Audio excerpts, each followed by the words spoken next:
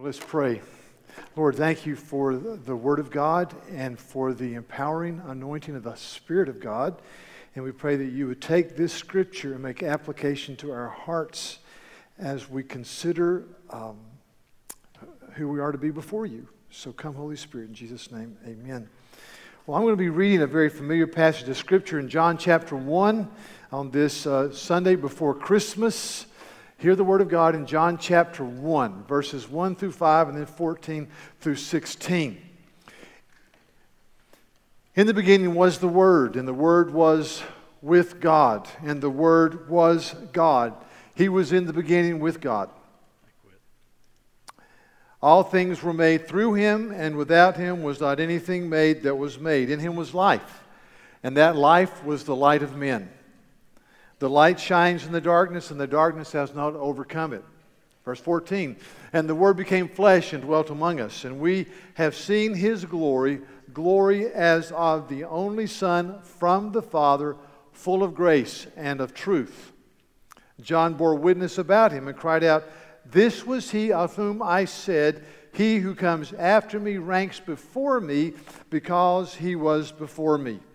And from His fullness we have all received grace upon grace. For the law was given through Moses, but grace and truth were realized through our Lord Jesus Christ. Now, a well-known passage. But if you'd been sitting in the first century church and you were from a Greek or Roman background, and the reader stood up and read the first beginning of this passage, you'd have said, of course.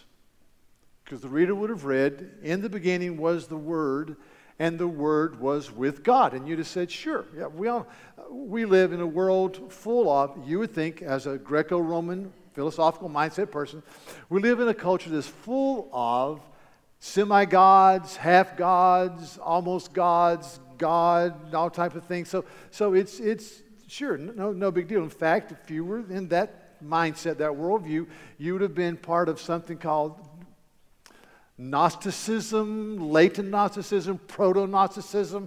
You believe there was a great undefinable movement, mind, called God, who could not be defined, and there were emanations from this pure being, and each emanation became less and less pure until the final emanation made the heavens and the earth. Therefore, the heavens and the earth were putrid. The Hebrew mind said, in the beginning God spoke the world into being, that the earth is the Lord's and the fullness thereof. But the Greco-Roman world says, no, it's just, at best, it's just a fuzzy shadow. So you're sitting there, of course. And then the next phrase was written, and you fell off of your bench. In the beginning was the Word, and the Word was with God, and the Word was God. You go, whoa. God? Then you go, who's this Word? Down to verse 14. There's some suspense here. Verse 14 says, and the Word became flesh and dwelt among us, and we beheld His glory. And you go, wow. I want us to hear that message. The Word became flesh. Verse 3 says, He's the great creator God. He spoke the world into being. It just absolutely blows apart your worldview. In fact, there's an early Greek thinker who predated Plato by about 60 years. His name was Anaxagoras. Anaxagoras was a philosopher, and he said this: we believe that behind the entire cosmos is a divine, undefinable mind, M-I-N-D. This mind is unlimited and self-ruled and mixed with no thing. It is alone and by itself. It's the finest and purest of all things. 7 years later, Plato, who died in 348 BC, says, we believe in a mind or minds. It's the glorious cause of everything. All things are ordered by a mind, an undefinable mind. And then, of course, Plato came up with this theory of forms that said that there is a perfect representation of everything in heaven, and everything else on earth is a fuzzy manifestation of the perfect ideal. We see through shadows. We see fuzziness. The ideals are in heaven. But this mind is undefinable, and it's over and above and beyond us. And the Bible says here, though, the Word became flesh. The Word was God. He is eternal God. Now, in the early church, a couple of centuries later, there was a huge struggle. There was a group of people called the Arians, followed a guy named Arius. And Arius had a famous saying. He departed from Scripture, and he says, there was a time when he was not. That Jesus is a created being. The early church came together at a place called Nicaea in 325. There were over 215 representatives, and all but 2 of them signed a document that we have called the Nicene Creed that says Jesus is very God of very God. He is eternally God. See, Arius, bear with me here. This is very important. Arius says that Jesus was of the similar substance with the Father. He was a lot like the Father, but was not exactly like the Father. That's Arius. Athanasius, you see his picture here. Show his picture. Athanasius, that's the artist, obviously. I hope he was better looking than that. But anyway, by the way, he's one of my heroes. Athanasius was just a stud. And if you're going to have a baby this year and it's going to be a boy, I would lobby for that name. We can shorten it to Nathan or Nate or maybe Athan or Isius or something like that. But he's a great man. So Athanasius was a bishop. And Athanasius said with the rest of the church throughout the ages, no, he was of the same substance with the Father. In fact, Athanasius came up with really a fight song. They would sing this in the streets. It's true. We call it the Gloria Patri. They'd sing in the streets as they worked and as they were true Orthodox Christians. They say, glory be to the Father and to the Son and to the Holy Ghost, as it was what? In the beginning. 'Tis now and ever shall be, world without end, amen. And now and ever shall be. In other words, there's never a time when he was not. As it was in the beginning. It refers to the Father, Son, and the Holy Spirit. And they would sing these songs. And they would glory in the greatness of Christ. And Athanasius was bishop for 45 years. He died at age 75. In 45 of his years as bishop, 17 years he was in exile because they were hunting him down to arrest him and put him to death because he just preached the gospel. He was an amazing man. Study his life and you go, wow. And you'll name your son or grandson Athanasius, I promise. So behold the glory of Christ. So why did the secular leaders of the day of Athanasius, you see he died in 373, why did the secular leaders really like Arianism? And kind of like that, many of them compared to biblical truth. Here's my answer. If you believe that Jesus is a created being, that he's of similar substance with the Father, and that he is an enlightened guru, a great rabbi, but he's not God in the flesh, then what Jesus says does not have binding authority. He's just one of many enlightened people. So everybody that came after him also was enlightened. You may have the great Baba Louie, or you may have Muhammad, you may have all these other teachers, and you've got to listen to them. And so there's no ultimate truth. It's just ongoing. But if you believe that he is of the same substance with the Father, that he's the full revelation of God, then he has binding authority in your life. The early church believed that Jesus was God. Let me give you some examples of what they said, just a few in Acts. For example, in Acts chapter 4, Peter stands up, who's an untrained fisherman. He's just preaching the gospel. And it says this in Acts 4, let it be known, verse 10, to all of you and to all the people of Israel that by the name of Jesus Christ of Nazareth, whom you crucified, but who God raised out of the dead, by him, this man who was once diseased or lame is now standing before you. This Jesus is the stone that was rejected by you, the builders, which has become the cornerstone, and there is salvation in no one else.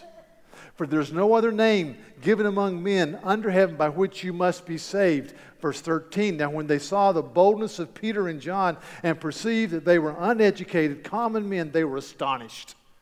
You see, because Jesus is the final revelation of God, the apostles said, there's no other name given among men by which we can be saved other than the name of Jesus Christ. So you cannot control men and women whose hearts have been captivated by the gospel of Christ because their ultimate allegiance is to Jesus. And so they called the apostles in, they threatened them with death, they throw them into prison in chapter 5. And in the middle of the night, the prison doors fly open, the apostles go out, the prison doors go shut, it's locked once again, and the guards come back in the morning to bring them out before the ruling council, and lo and behold, the guys are gone. They're not there. And it says in chapter 5, verse 24, they were greatly perplexed by this. Well, I bet they were. They were greatly perplexed. And they said, where are these guys? And they said, they're in the town square preaching about this man named Jesus. And so they arrest them, they bring them back, they're standing before the council, and they said, listen, you guys can't speak in his name, you can't preach in his name, you're turning Jerusalem upside down. This is what the Bible says. We strictly charge you not to teach in this name, yet here you are. You fill Jerusalem with your teaching, and you intend to bring this man's blood upon us. But Peter and the apostles answered, we must obey God rather than men. You see, when men get an understanding that Jesus is their ultimate authority that cannot be controlled by ethnicity or by the state or by nationalism or by family heritage, because they have a higher and deeper allegiance. 2 chapters later, the first martyr, Stephen, gives a historical overview of the Old Testament. He talks about about Jesus Christ being the righteous one. He says, you've persecuted all the prophets. And then he said this. He said, which of the prophets did your fathers not persecute? And they killed those who announced beforehand the coming of the righteous one whom you have now betrayed and murdered. And they stoned him to death. And if Stephen had said, you know, you guys have persecuted people, and now this great teacher, you've also persecuted him, no big deal. But he called Jesus the righteous one. He's Messiah. He's King. And they stoned him. Because, church, you cannot control men and women who have an authority that's higher than the state or ethnicity or family heritage. If you study the 20th century, the Soviets and the Nazis, when they came to power, what did they do? They tried to stamp out the church because they want to control people. The Nazis even outlawed Christmas. Did you know that? Study the history. They said, take out your Christmas trees, take out the star at the top and put on a swastika. Don't make Christmas cookies, make winter solstice cookies. Don't sing your hymns. Sing nationalistic songs about the Third Reich. They came to the churches and they removed the cross and put up swastikas or a swastika in the middle of the cross. But the true believer said no. Said no. Because we have a standard. We have an allegiance that's higher than nationalism. And his name is Jesus. See, it's very important. Is he the full revelation of God, the ultimate revelation of God? I went to the Citadel. I love the Citadel. The Citadel was a great place for me, and I learned a lot, and I came to know the Lord there. I love the Citadel. And there are many people here who are going there or who went there, and good for you. We have an alma mater. If you went to college, you have an alma mater. Many alma maters are kind of silly, just to be honest. Ours is pretty good. It was written in 1943. It was written during the height of World War II when many of our graduates and students were fighting totalitarianism in Europe and Asia. And it's good. It's good. I'm going to quote it to you instead of singing it to you. So we sing, okay. It goes like this. O Citadel, we sing thy fame for all the world to hear. And in the paths our fathers showed us, follow without fear. Peace and honor, God and country, we will fight for thee. O Citadel, we praise thee now and in eternity. That's good. It's fine until the last little part. O Citadel, we praise thee now and in eternity. Now, I love the Citadel. When I go to heaven, I'm not going to be singing about the Citadel. You know? I'm going to be singing about Jesus. You know? I love the Citadel. I'm not going to be saying, hey, man, go Bulldogs. I'm going to say, behold the Lamb of God who takes away the sin of the world. See, people have an allegiance that's higher than nationalism, higher than ethnicity, higher than family heritage, higher than geographic zip code, higher, can't be controlled because they have an authority that flows from here. That's why this is incredibly important on one level. So let me make two statements, then two applications or two observations, and we'll go.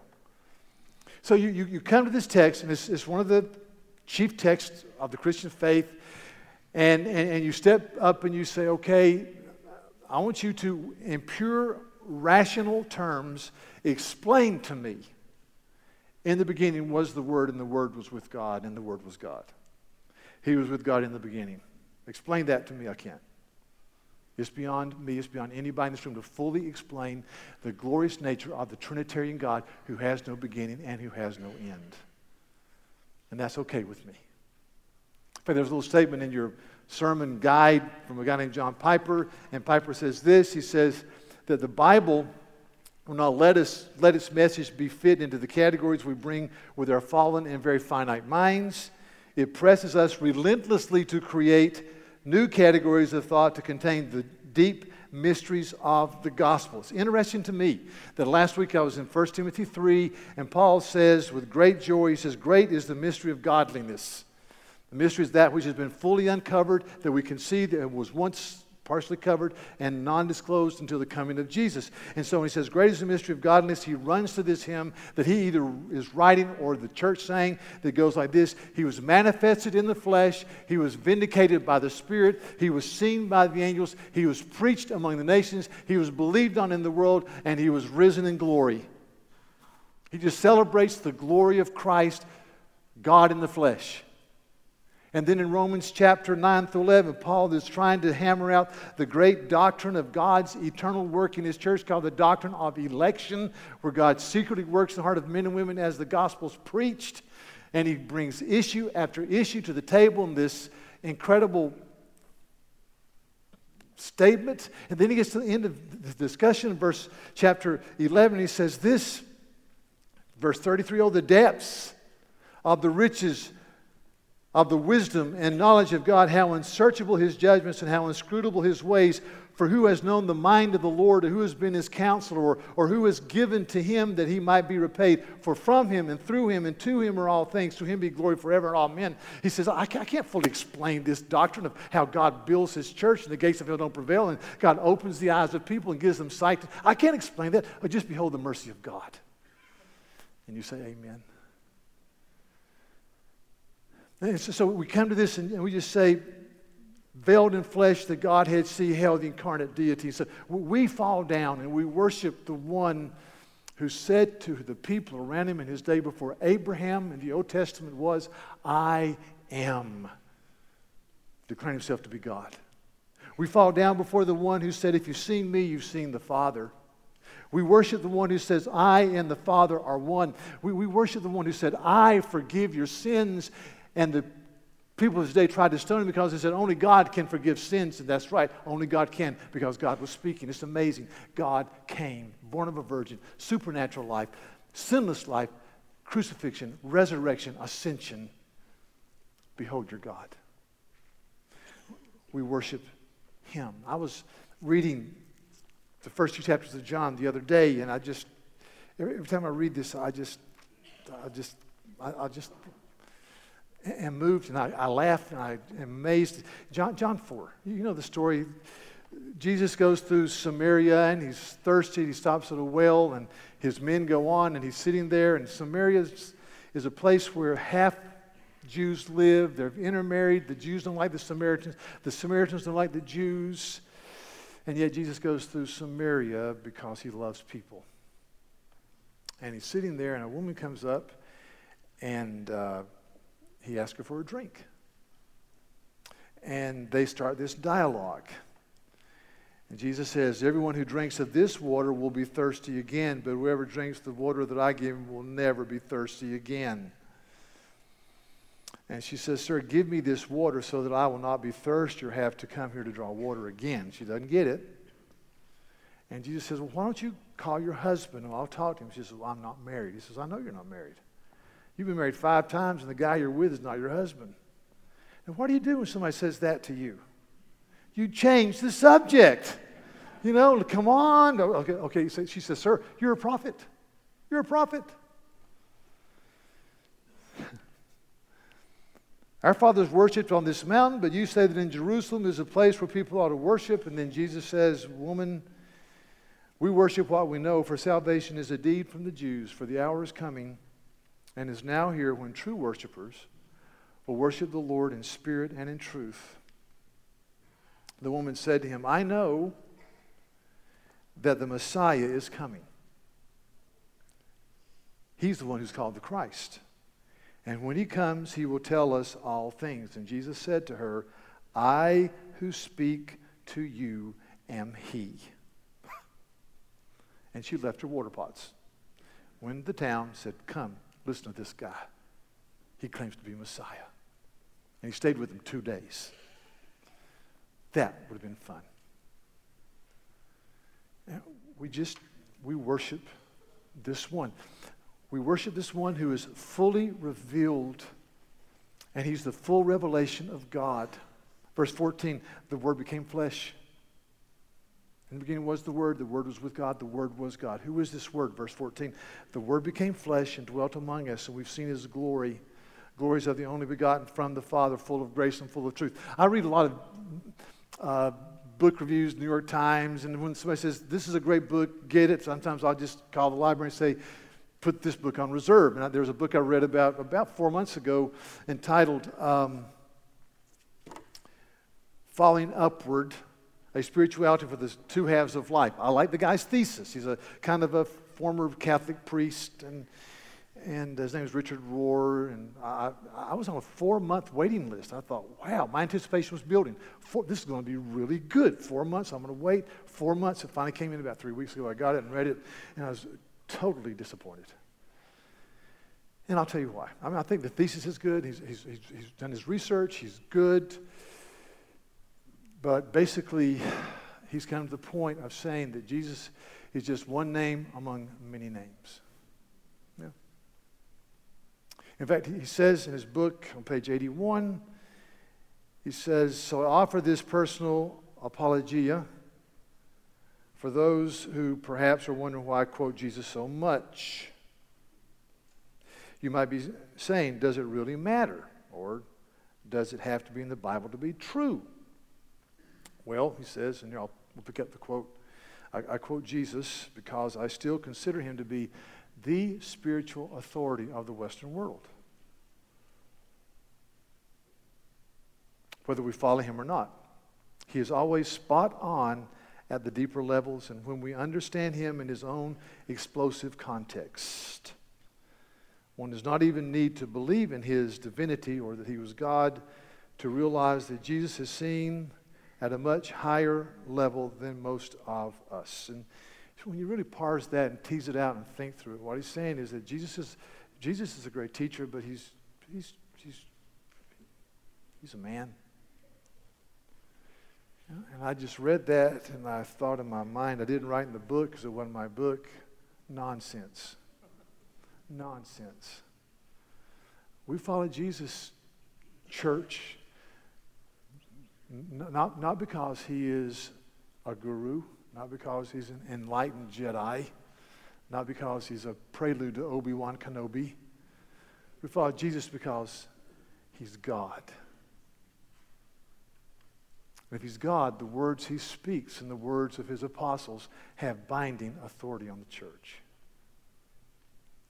And then I'm reading a book on James Madison. James Madison was really a neat guy. He was 5'1", weighed 110 pounds. The best thing he ever did was he married Dolly. But he was a brilliant man. And so I'm reading this book on James Madison. I'm always thinking what these guys believe and what they really hold to, because I know they all believe in a supreme being, kind of, sort of. This is what it says, and it's very disappointing. James Madison was taught and mentored by a guy named John Witherspoon, who was the only clergyman to sign the Declaration of Independence, just in case you want to know. And in case you really want to know, he's the great-great-great-great-great-great-grandfather of Reese Witherspoon. Isn't that cool? Okay, so that's John Witherspoon. He was mentored by John Witherspoon, a godly Scottish clergyman. And I thought, James, man, come on. And then I read this. In his biography, it says, did he have faith? He says, we don't know. The most he ever said about faith was in a wintry letter at the end of his life. And he said, quote, the mind prefers the idea of an infinitely good, if invisible, God. In this belief, all philosophical reason on the subject must perhaps terminate, close quote. He said, the best we can do philosophically is to say there may be an infinitely good God who's a creator God who cannot be defined. And my heart broke. I thought, oh. The knowledge of God doesn't terminate in a philosophical vacuum. The knowledge of God is fulfilled, and it terminates in the person of Jesus. And that's why we glory in this very quickly. Then the passage says two things. It says he's a creator God. Now again, he's a creator God. You're a proto-Gnostic. You're a Greek guy. You're a Roman guy. You believe the creation is kind of a happenstance, a mess. And yet the Bible says this, all things were made through him, and without him was not anything made that was made. The earth is the Lord's and the fullness thereof. Colossians 1 says all things were made by him, through him, and for him. Outside there was show and tell time with little babies up and down the hallway. And you see these little babies and their fingers and their ears and their nose, and you say, God, the great creator, did this. Life is a beautiful creation. The earth is full of the glory of God. All things were made by Jesus, for Jesus, and through Jesus, because he's the eternal God. And we rejoice in that. And then you tease it out. And there's a quote in the bulletin. You can read from Mere Christianity by a guy named C.S. Lewis. And Lewis says God is the petrol or the gasoline that our spirits, our bodies were made to run on. If you want to have a life that's filled with joy and purpose and dignity, you can't discount the reality of Christ because you can't get there. If you want to have God's shalom, God's peace, God's wholeness in your life, you come to the one who is eternal God. Jesus says in Matthew chapter 6, he says that the eye is the lamp of the body, verse 22. If your eye is healthy, your whole body will be flooded with light. But if your eye is bad, your whole body will be flooded with darkness. If then the light within you is darkness, how vast is the darkness? Jesus says if you look at life correctly and you view it correctly, and you view it through my lens, and you understand you live in a world that's glorious but fallen, and there's the hope of heaven, and there's purpose and dignity, because I am and I have spoken, your body and your life will be flooded with light. But if you don't, if you close your eyes to that, if you discount that, then you're going to walk in darkness. And if the light within you is darkness, he says, the darkness is vast.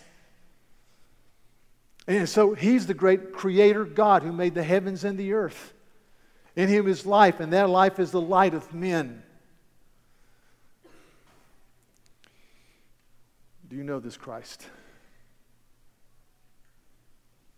If you go into my car and hit the button for CD, it's playing Messiah by Handel. I love Messiah by Handel. It's just incredible. And it's just beautiful. And I'll tell you this story. I won't bore you again, but I was, my freshman year in college when I was 19, my second semester, I came to know Christ. I heard the gospel. It made sense. I understood that sin separated me from a holy God. I knew the sin of my own life. Jesus was the only bridge that crossed sin to life. And I came to faith in Christ. God saved me, and I started reading the Bible, and it just started making sense. And I got involved in campus Bible studies. And it really, God just worked, just gave me eyes to see. And I went back to my church, my first Christmas after coming to faith in Christ. We had a small church, and, we had a choir, and I like to sing. I'm not that good, but I like to sing. I am pretty good. I'm not horrible. I'm not great, but I'm pretty good. And so the choir director saw me, and she said, we're singing the Hallelujah Chorus by Handel at the close of our service. Well, our choir singing the Hallelujah Chorus was a stretch. When our choir and orchestra plays, it's like, wow. When we sang, it was like, oh, that type of thing. But she said, can you sing with us? And I'd sung it before as a high schooler just because I like to sing. But I didn't get it. See, I didn't get it. And in Handel's Messiah comes to that part where it's the Hallelujah Chorus, and they sing time after time, and he shall reign forever and ever, King of kings and Lord of lords, hallelujah. And I got to that part, I couldn't sing, I was weeping so hard, because I got it. He's the King of kings. He's God. I didn't know that. Wow. The perfect sacrifice for my sin on the cross. Hallelujah. Hallelujah. And it came to John chapter 1, verse 12, and it says, but as many as received him, to them he gave the right to become the children of God. Children born not of a father's will, nor of blood, or the will of man, but born of God. So the way you get into the kingdom is God gives you eyes to see, and it's not because of your parental heritage. It's not because of human will, self-effort. It's not a result of some type of blood passing on from godly parents. You're born of God. And my question is not, are you working hard to get right with God? Because that's what you're doing. You're not even close. My question is not, did your mom and dad believe, or did your grandparents believe, or do you come from an ethno-linguistic heritage that affirms the apostles' faith, whatever that means? My question is, do you believe? Do you believe? Have you trusted in him? Have you trusted in this one who is God in the flesh, who fulfilled the Old Testament sacrificial system? It is a beautiful, beautiful, glorious story. His name is Jesus. So, thanks be to God. Let's pray. Lord, thank you for the Word of God and for the story of redemption that is wrapped up in the greatness of Jesus. Thank you.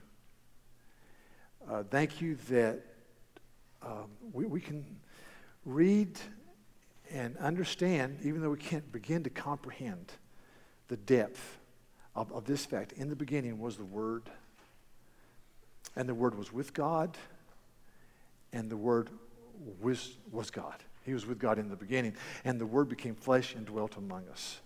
And we beheld his glory as of the only begotten from the Father, full of grace and full of truth.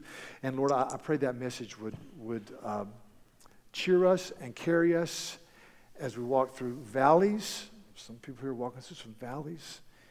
As we walk through the plateaus and the mountaintops of life, that would cheer us and give us gladness. So blessed be your name this day.